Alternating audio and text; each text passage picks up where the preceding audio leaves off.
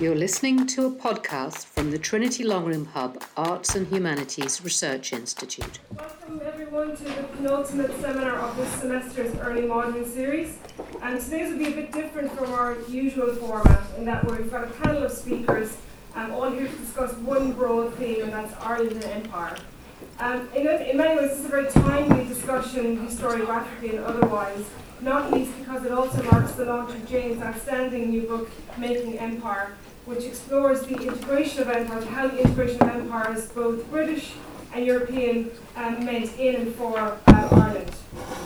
The panellists for today's discussion include Jane and other TCD historians, Micheál Ó Siochrú and Ciaran O Neill. And joining us from UCD, we have Finola O'Kane, and then each will briefly introduce their work, taking us from the near origins of empire to the current state of historiography. We're delighted also to have Nicholas Canny, Emeritus Professor of History at the University of Galway, to chair this discussion. Professor Canny doesn't need any introduction. He's one of our best-known historians of early modern Ireland, especially renowned for his work on ideologies of colonisation. And in particular, his work in Kingdom and Colony, along with many other publications, positioned Ireland's colonial experience in an Atlantic world context. And he's also made very valuable contributions in examining broader imperial influences, such as the influence of Spanish ideology on English policy in Ireland. Along with his books, including The Elizabethan Conquest of Ireland and Making Ireland English, he edited The Origins of Empire, which was the volume 1 of the Oxford History of the British Empire, another landmark publication in the field. So without further ado, I will hand over to Professor Canny to kick off and chair our discussion. Thank you very much, Susan, and you're all very welcome.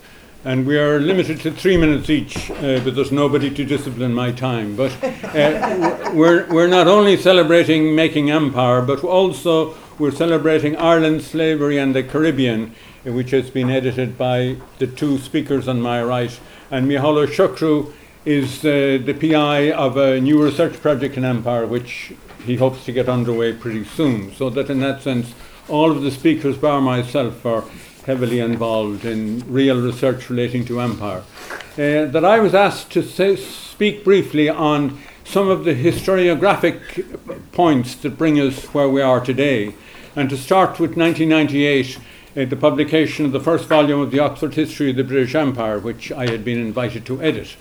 That in effect, at that particular point, going to 1998 and down to 2000, by which time the 5 volumes had been published, that imperial history in Britain had to a large extent been put on the back burner.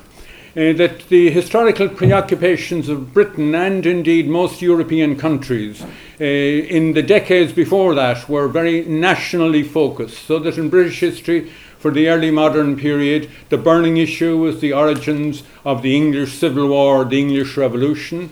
As you move forward in time, it was the origins of the Industrial Revolution. And as you move forward into the 19th and 20th centuries, it was Britain and its place with the European continent and the origins of the First World War and its participation in the Second World War. So that empire, to a large degree, had been forgotten, even though there were endowed chairs of imperial history going back to the 19th century in most of the older universities. So that the Oxford History of the British Empire was got underway with a view to giving those who had been involved in imperial history an opportunity of bringing together, giving a state of play as it was at the moment, giving directions how further research might take place. At that juncture, as people look backwards, they look backwards to the Cambridge History of the British Empire, which was a Victorian undertaking which had been only brought to completion in 1925. And people looked at that with some degree of embarrassment, in that it was addressing the questions of what benefits did the empire bring to Britain, what benefits did the empire bring to those who had been colonised. And in the 1925 volume, it was addressing the question of the extent to which the imperial experience had prepared the colonised for independence, for becoming independent members of a commonwealth, which was then just being formed. So that was quite clearly embarrassing, but there had been a counter view, and the counter view had been to a large degree written outside Britain, to a large degree from India, and within Britain it had been written by Marxist historians.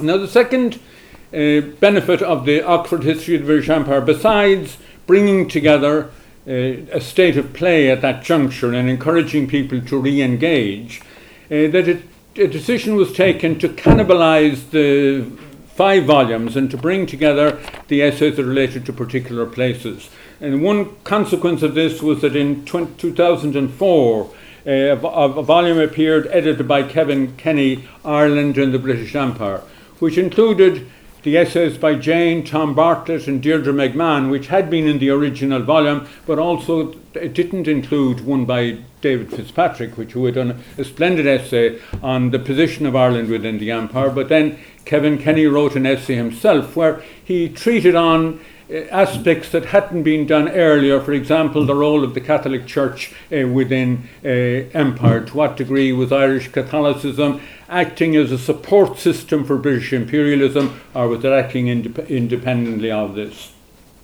So that Ireland had been brought into the story in the Marxist critique as well, particularly by David Quinn and by Kenneth Andrews. These are the 2 historians of the early modern period who were very committed to the left and who were rewriting the Victorian version of Elizabethan adventure by representing people like Raleigh and Drake and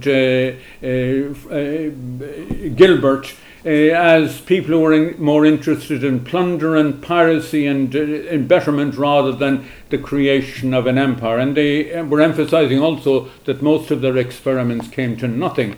But the engagement that they were engaged upon might be summarized as Trade, Plunder and Settlement, which was one of the titles of Kenneth Andrews' book. But Ireland came into the picture because many of these adventures had been engaged in Ireland, and therefore Ireland was perceived in this respect as part of the colonial process.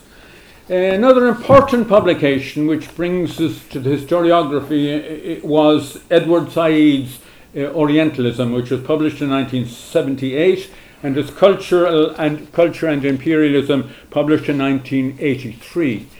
Said, as you know, was engaged in literature. He believed that you learned more about empire by reading literature than looking at the sources that historians had been using. That empire was a power relationship, and that the literature in relation to empire was a depiction by the West of a false image of the Orient. But in relating to Ireland, when Ireland comes into the picture, in that he represented Ireland as one of the areas that had been colonised, and he invited people in literature in Ireland to respond to the challenge of that a colonised country should be engaged upon, a challenge which was taken up by the Field Day Anthology of Irish Writing.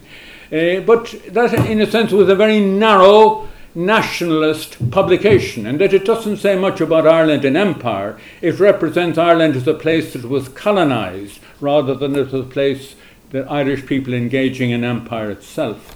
But nonetheless, because it was representing Ireland as colonised, it provoked a reaction from the unionist population, in that, looking particularly what had been written on French Algeria, that colonisation provided an invitation to decolonisation. And as a consequence of that, one of the bizarre features was that in the unionist tradition, where it was always represented that Ireland had been colonised, and in the historiographic unionist tradition, going back to Cart, Charles Smith, Leyland, Froude, that Ireland and empire was always regarded as a single whole, and that there was a pride that the unionist population should take in their participation in empire.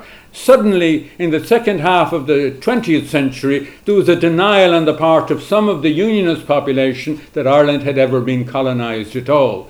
And at that juncture, that people inconsistently, the same people began to describe themselves as British rather than Irish. And as a final point, and I'm sure I'm well past my 3 minutes, from the nationalist point of view, particularly from the Catholic nationalist point of view, there was a denial from the 17th century that Ireland had been appropriately colonised. But there was not a denial that there was anything wrong with colonisation as such. There was an objection to Irish people being identified as ethnics, but there was no objection to Irish people engaging in missionaries, as Catholic missionaries in other empires throughout the world, and there was no critiques of those empires. So then in that sense, on the nationalist side, and particularly in the Catholic nationalist side, there was always a distinction between criticising the British Empire and being generally supportive of the notion of empire, whether it is in the Roman sphere or in contemporary sphere, that it was part of God's plan and that empire provided people with an opportunity for evangelizing populations that had not heard the word of God previously. So with that, I'll hand you over to Jane Ohlmeyer. Thank you, Nicholas. It was only 3 minutes, I might add. Clock started. Listen, that was fantastic. What a great introduction to what we're going to be talking about. So my name's Jane Ohlmeyer, Professor of Modern History here in Trinity. I've been working on empire and Ireland for, I suppose, about 30 years now, and it's really only in the last 3 or 4 years, it's sort of got a topic of interest beyond the academy. I contributed to the 1998 volume and then Kevin Kenny's 2004 volume. And so I've been dipping in and out, but the invitation to give the Ford lectures back in 2021 was really a spur to me to sort of really crystallise my thinking around Ireland and empire, and really to think of it when Ireland is at peace, when, despite the best efforts of Brexit and all of that, to destabilise things, but also at a moment when conversations about empire have become extraordinarily fraught. So it was just, and obviously that began really in an Irish context with the murder of George Floyd, and then whole statues must fall. So that all came together as the invitation to give the Fords, and I thought, well, this is an opportunity to just take a step back and look at how empire, primarily the English Empire, made Ireland, but it's not just the English Empire. And folks, for me, it's an English Empire, not a British Empire, and we can come back to that if you want. I'm very interested, of course, then how the Irish made empires. The British Empire, the French Empire, the Spanish Empire, the Portuguese Empire, but a lot of my work focuses primarily on the English and later British empires, and I'm very interested in India. The third big theme that I was keen to cover in this book was how empires, again, especially the British Empire, has influenced life in early modern Ireland. Our landscapes, our thinking, but also fashions and foodstuffs, as well as how memory of empire and what we remember and what we forget has come through to the present day. So that's what I tried to do in the Ford lectures, and obviously the book is very much the 6 lectures with an apparatus criticus and a bibliography. And I think, Nicholas, I'm going to close there because then I'm under my 3 minutes and I'm feeling virtuous. But I'm really excited about this discussion today. Okay, Micheál. Thanks. Do I have Nicholas 3 minutes or a real 3 minutes, Nicholas? I'll go over Jane 3 minutes. So thank you very much for inviting me along. And just like Jane, I've been working on empire for about 4 or 5 months now, so I feel very up to speed with everything that's going on. And really, I suppose the reason I'm here is I am, as Nicholas alluded to, about to start a big project actually in about 10 days with colleague Dave Brown, who's sitting down the back there somewhere. So it's a 4-year funded project, and it's taking, I suppose, a slightly different approach to what I've seen much of the empire studies to date, and really to start out, I'm not really interested in the Irish in empire. There's lots of people working on that. There's some excellent work being done on it by Jane and colleagues here as well. But I'm actually really interested in Ireland's role in basically the foundation and the growth of the English/British Empire from the mid-17th century through to the 18th century, and simply put, the hypothesis, which we'll have to prove, but I'm fairly confident we can do it, is that there would have been no English empire without Ireland. And quite simply, the reason for that is, of course, follow the money and its economics. And what we're seeing is that in that early crucial stage, in the late decades of the 17th century and early 18th century, it's Ireland that essentially provides the rocket fuel, shall we say, to allow and facilitate the extraordinary growth of the English and what becomes the British Empire throughout the early modern period. And really what kickstarts it is, of course, something that I have been working on for a number of decades, which is the Cromwellian conquest of Ireland and the subsequent land settlement, which provides an extraordinary amount of land, which the English very quickly monetise through mortgages, securities, using it to raise loans and selling it, and providing an enormous amount of money, which they then subsequently invest in sugar, in slaves, and in trade with India and elsewhere. And it's Ireland that also provides much of the food that's feeding these plantations. It's Irish manpower that's also then providing much of the physical labour for it. And Ireland itself is an enormous market for imperial goods coming back into Europe as well. And so the argument simply, again, is that what gives England a decisive advantage over its continental neighbours, such as France and Spain, is Ireland.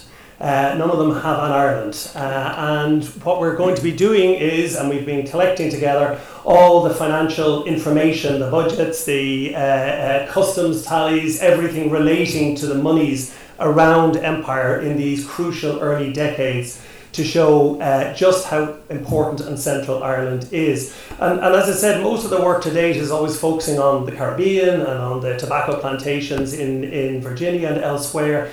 And all of these are absolutely insignificant compared to the volume of money being generated through Ireland in a series of means. So as I said, we haven't proved it yet. I've proved nothing. So I can't absolutely here give you the definitive results. But that's what we are setting out to work on over the coming years, and to bring Ireland, as distinct from the Irish, back into the centre of the empire story. Thank you. Thank you, Micheál. And we now have Finola. Thank you, Nicholas, and thank you for the invitation, Jane. I suppose basically I work on the history of design and the history of design of property in particular, starting with the country house and its estate, or the designed estate, and how that translates into different environments. So arising out of that interest, I have started looking at the design of property in plantation landscapes and in different environments to Ireland. I'm also very interested in the explosion of plantation landscapes, is also in the explosion of the design of islands and comparative plantation islands designed by different empires. Why do you end up with such different landscapes? And how does the design reflect the mentality of particular empires? So I'm not originally a historian, I'm an architect, so I tend to approach things spatially. So I'm also very interested in how different scales affect design, so that you can design something at the scale of a country house, which translates very well. But you're also designing islands or empires at larger scales, which involves larger pieces of infrastructure, typically large pieces of engineering, particularly by the French. I have been very interested also in letter series, because I like finding motives, and large pieces of politics I find very difficult. So I tend to read long letter series, and within letters between people who are equal, you can tease out all the contradictions of the age of revolutions, when people are espousing such wonderful ideas, such wonderful principles, but at the same time they're creating very ugly environments in other parts of the world. So that tension between very aesthetic concepts like the landscape garden, like the landscape painting, like a mahogany wardrobe, or how do people design with the knowledge, with the very severe moral knowledge that other people are being victimized to produce this. So that's what I've tried to do in my work, and I look at sources, maps, landscape paintings, long letter series between equals, ideally, that will help me write that story for different empires, and then comparing the mentalities of these different empires I find very fascinating, and then how it impacts somewhere like Haiti today. That long legacy, that long history is appreciable in its landscapes and in the problems it has in the current time. Thank you. Thanks very much. And now Ciaran O Neill is going to talk where we're to go in the future, is that right? Well, I don't know about that. I'll talk anyway. So I want to kind of come back to the book and think about it as an intervention in the field, and also a kind of a staging post in its maturation. So I think what's really interesting about Jane's book is that it's the first in a number of senses. It's the first sort of trade academic book which talks about Ireland and empire and colonialism, and will likely sell copies in doing so. It's priced at €37. That might seem an incidental thing, but actually it's really crucial. And what it shows you is that the academic field, which has been one way or another building up since a sort of mid-90s peak of academic scholarship on Ireland and empire, and it's now reached the point where there's a critical public interest in it as well as a critical mass of academic studies. And it means that a book from a leading Irish historian like Jane can come along and both synthesize and, maybe more crucially, point in new directions for research, and that you can see into the future. And it sort of allows a whole new context of graduate work to emerge from it as well. So I think it's really significant for that reason. It also is significant for centering female and everyday experience in empire. A lot of the work, the historic work done in empire and colonialism in Ireland, is elite in loads of different ways. This book does both, and does it really effectively. So my main interest, I suppose, in empire comes. I'm a modernist, by the way, so I really shouldn't be up here at all because I'm a 19th centuryist in some respects. But my interest comes from my job title. So I'm actually, my full job title here is Usher Lecturer in Irish, British, and Ireland, Britain, and the Empire. That's what I was hired to teach. So one way or another, I've been teaching Ireland and Empire since I came here as a result of that.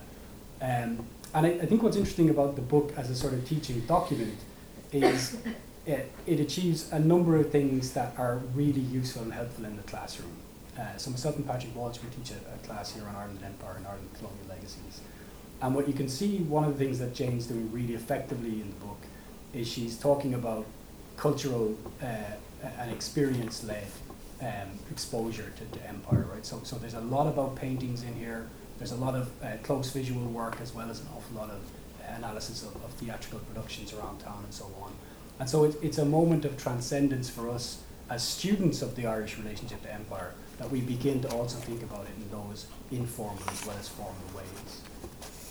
The last thing I want to say is think about the book's utility as a document in the present and in the political present. And Jane sort of touched on this very briefly. Along with two colleagues of mine here in Trinity, we run the Trinity's Colonial Legacies project. So Mobeen Hussain and Patrick Walsh. And it's been really interesting to do work on Ireland and colonialism in public context. Some of you will have seen the public campaigns we've run as part of that project. They've involved the legacies of various legacies connected to Bishop George Berkeley, also the various legacies connected to human remains collected and stored here in Trinity College Dublin, which emerged from Ireland's entanglement with empire and colonialism.